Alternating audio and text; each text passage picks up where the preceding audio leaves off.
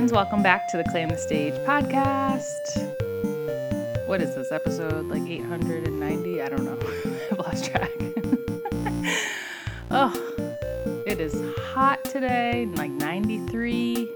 It's what we call an indoor day. No, I've been outside a lot lately, going swimming, and today I just decided to stay in.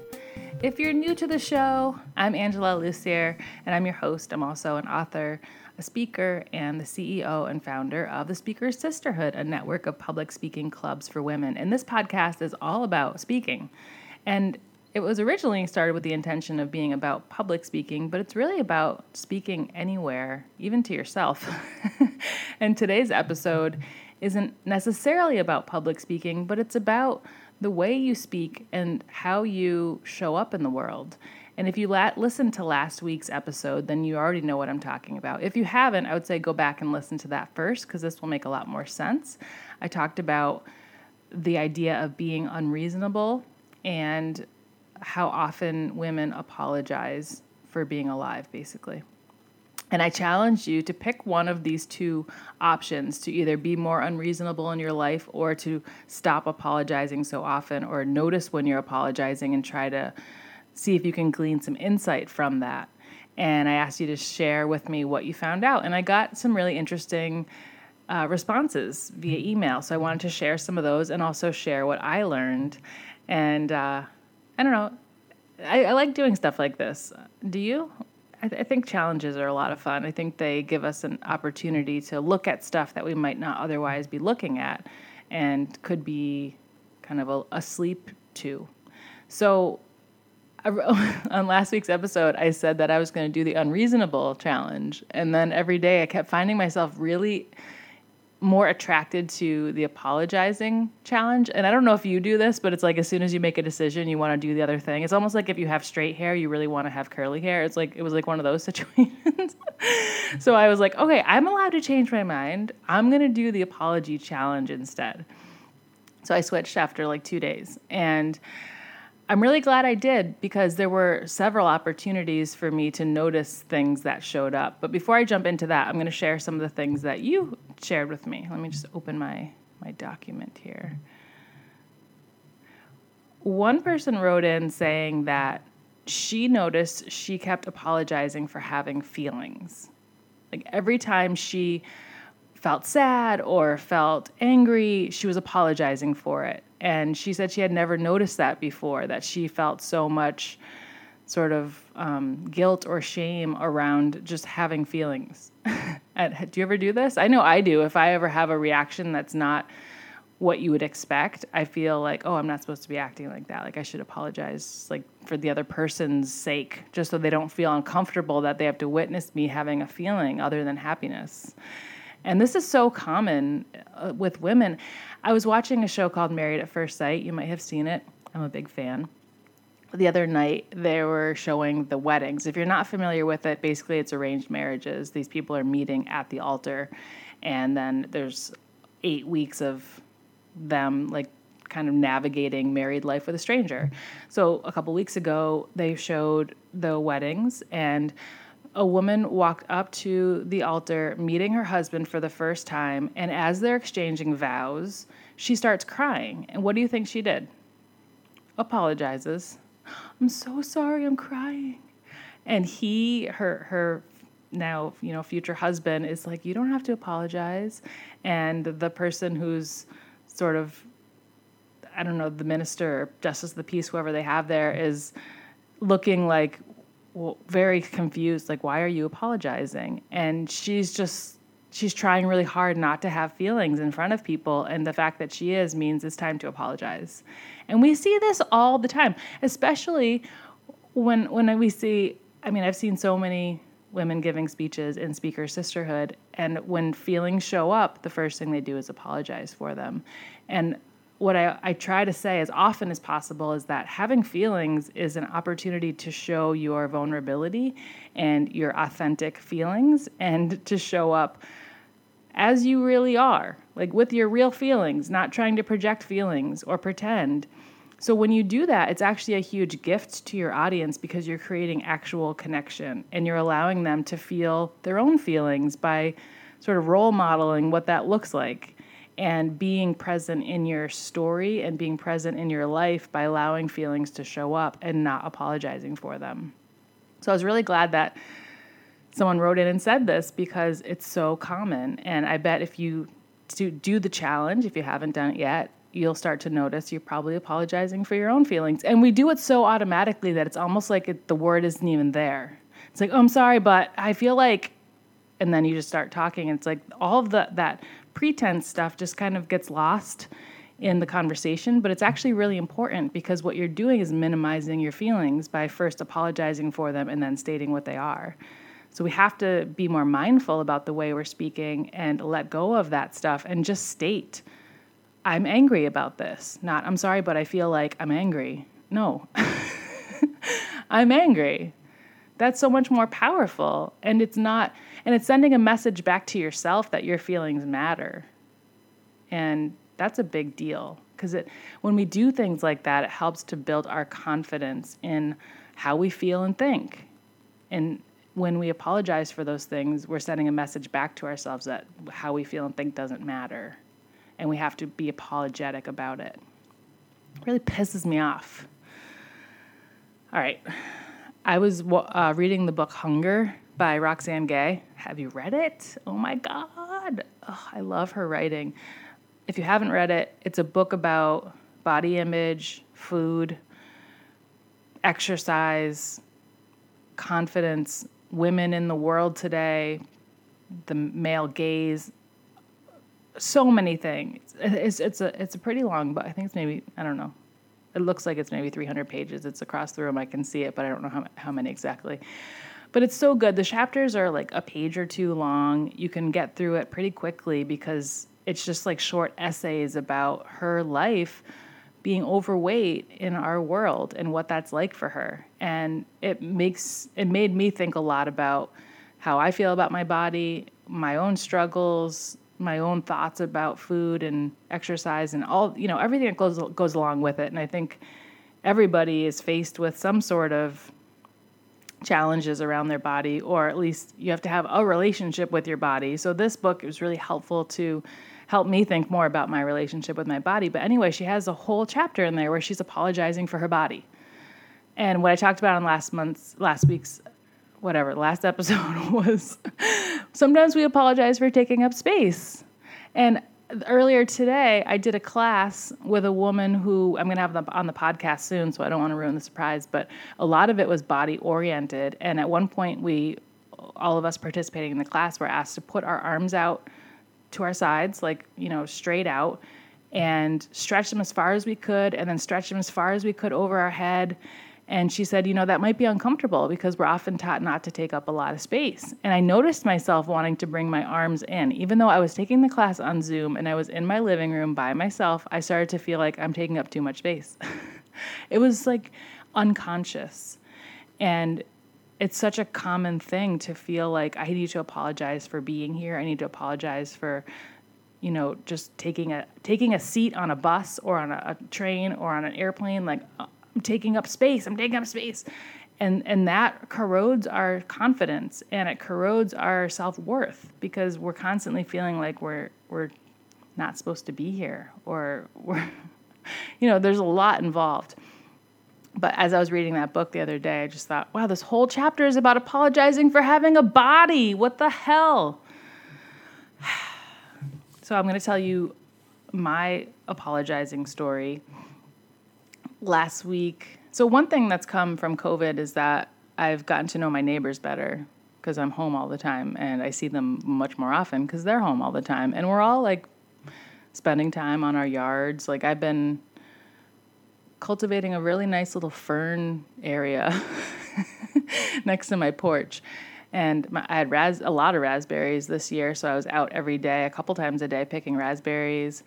And I've been weeding the front yard and mowing and, doing all the things. Like I mentioned on last week's episode that I don't like mowing the lawn, but sometimes I like being out just touching the soil and making the flowers look nice.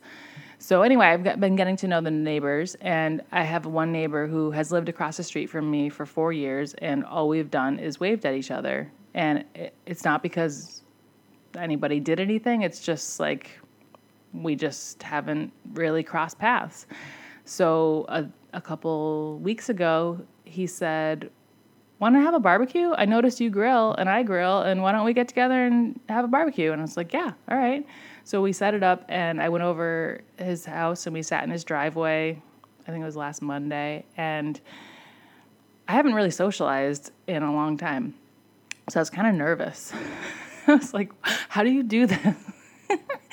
What do I say to this person? I forgot how to have a conversation with somebody I don't know.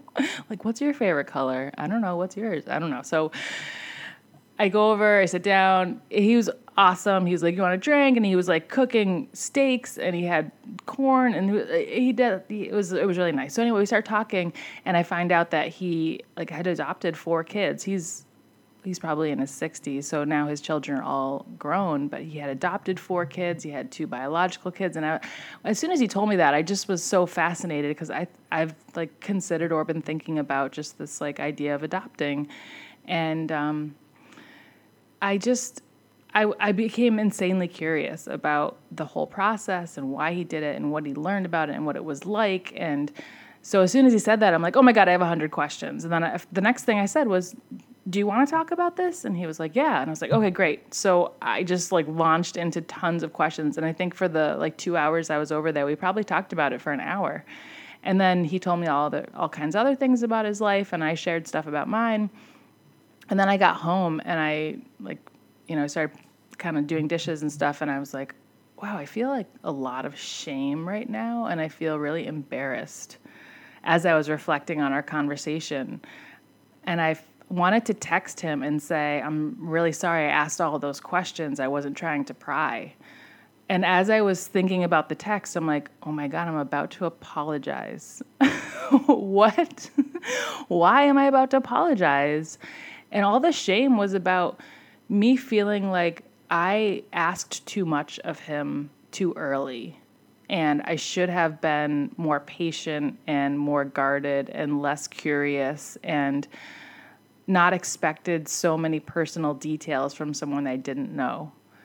And it was such a strange, like, belief I had about me being, I don't know, someone who is like asking too much of people or like trying too hard to learn about somebody. I mean, I don't even know really what was making me feel the shame, but it was making me want to apologize really badly. And then he sent me a text, I don't know, 45 minutes later, and was like, it was really nice to talk with you. We should do it again soon. I want to answer all your other questions. And I'd also love to introduce you to my nieces. I think they'd like to learn about Speaker Sisterhood. And I saw that text and I was like, oh, okay. I'm okay. He's okay. Everything's fine. And it was like I had to get the validation from him that I wasn't crazy for asking all those questions in order to feel okay about it. And that really bothered me. And it took me days to really like think through what that was all about. And I was telling a friend about it, and she goes, well, don't you kind of think that it was a gift that you gave him? You gave him the opportunity to reflect on a really big, important element of his life, and you showed interest, and you gave him just this chance to share with somebody who was genuinely interested. And I was like, yeah, I guess it was a gift, unless he was secretly mad. And she's like, what? And it was like this weird, I don't know. Yeah. Just this reaction that was very strong on my end. And I since I texted him again about something else he had asked me about my roof and, neighbor stuff. We talk about our houses. And he texted back and was like, yeah, I've been thinking about our conversation. I really enjoyed that. And so it was like another opportunity for me to be like, oh, okay, I'm all right. I don't know. So I'm working through that, and I'm continuing to notice where I'm apologizing. And there are some places where I've gotten really good at not apologizing, like I talked about earlier, like not apologizing for having a feeling, like if I'm sad or frustrated or angry, and I'm trying to share that with somebody. But in these instances, like it still comes up, and I think it's a practice that I have to continue probably for a lifetime because so much of it is so ingrained. And I encourage you to do it too, because it helps us to see where we, just where we have weaknesses or where we have challenges and stories that aren't helping us and things we can continue to work on. So that's some of the stuff that came up around apologizing. And as far as being unreasonable, someone sent in an email. I'll just read what she said. She said, I've been asking for more help from my husband for things that are easier with two people or easier because he's so tall since listening to your podcast. He looked at me quizzically when I said that was what I was doing when I was asking him for help. He was just ready to be helpful and thought I wasn't being unreasonable, and that is why we are married. I love that. And I also noticed, I've never had a conversation with a man who felt like he was being unreasonable for asking for help. I haven't proactively sought out these conversations, but I've also, with all my male friendships, I've never heard a guy say anything about this. So I think men probably might not relate to it as much, but I think women do. So if that's the challenge that you took up, if you still want to send me stuff, I'm happy to share it in future episodes. I'm going to be going in a little bit of a different direction for the next few episodes, but happy to share more insights and revelations that come from paying attention to apologizing and if you're being unreasonable or not. So if you want to send me anything that you're interested in sharing or this just stuff that you're learning about yourself, you can send it to me at angela@speakersisterhood.com, and I'll put it up on a future episode. I don't want to share about what's coming up, but the next few episodes are going to be a little bit different than what you've been hearing. And just to be totally transparent, I think like most people, I've been in a little bit of a funk. I think that might be an understatement, but I've felt like my focus has been just in a different place. I've been really focused on trying to make a nice home for my son and me, and I've been focused on him. I mean, he's one, so it's hard not to focus on him. He requires a ton of attention, which is great. But I haven't been socializing very much. I haven't been working very much. I've just been really like homesteading, I guess, and thinking a lot about what I want to be saying on the podcast and thinking a lot about Speaker Sisterhood and next steps for it, but not taking a ton of action right now. I feel like a lot of my energy is just being taken up by like low-level background anxiety about the future of the planet and, all the things going on with the election and just, I don't have to tell you, So I wanted to just think deeply about where to go next, because I don't want to just create a podcast to be like, okay, check that box, there's my episode. I wanted it to be thoughtful, and if you're going to take the time to listen, I want to make sure I'm creating something that's actually valuable or entertaining or worth your time.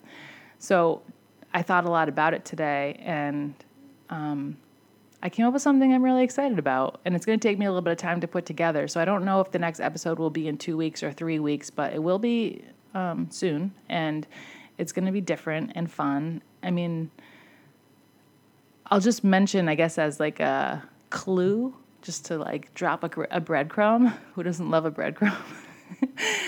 I was watching the Jeffrey Epstein documentary today, the one on Netflix, which was inspired by listening to an interview with Brad Edwards, who was the civil survivor's lawyer from that case, on a podcast episode yesterday. And it's not that I wasn't aware of the Epstein case, but I hadn't really spent the time to watch the documentary and read a lot of the articles. So I watched the 4-part documentary, and after watching it, I came up with a couple things that I wanted to do to just help women have a platform. So then I remembered I had a podcast. It's really funny. Sometimes I'm like, how would I help women have a platform? Oh, yeah, I have a platform, and it's called Claim the State. I don't know if you ever do that. But I sometimes sit and I just laugh at myself. I'm like, oh, that's right.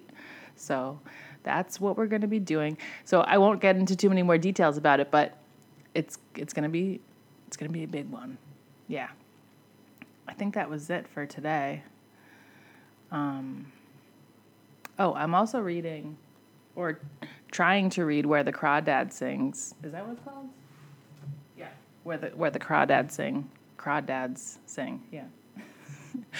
But I've had a problem with my eye for the last week. We thought it was a sty, but I guess it's something else, like a cyst under my eyelid. So I've been putting antibiotic ointment on my eye. Have you ever done this? When the doctor said, yeah, you're going to apply it on your eye and your eyelid, I was like, how am I going to see? And she's like, well, you have another eye. So I haven't really been able to see for like 7 days. So I haven't really been reading, but I'm planning to get to that this week. So if you're looking for a good read, I've heard great things. It's in Reese's book club, so it might be a good read for you. All right, well, that's it for today's episode. Want to say thanks for listening, and it's been fun having this platform to keep going, even though things are a little slower with work and with the business right now. I'm appreciating that everyone's listening and here for this. And I love making the show for you. So if you want to leave a review, I would be so happy, because the more reviews we have, the easier it is for people to find the show. And the more people that find the show, the more people we can help. Clean the Stage is a production of Speaker Sisterhood, and it's recorded in the Glitter Closet in Holyoke, Massachusetts. And the music is composed by Chris Collins. You can find him at indiemusicbox.com. And if you have any questions about sponsorship or becoming an upcoming guest, you can fill out our contact form at speakersisterhood.com or email me at angela@speakersisterhood.com. So that does it for me this week, you guys. Until next time, stop waiting, start creating. Bye for now.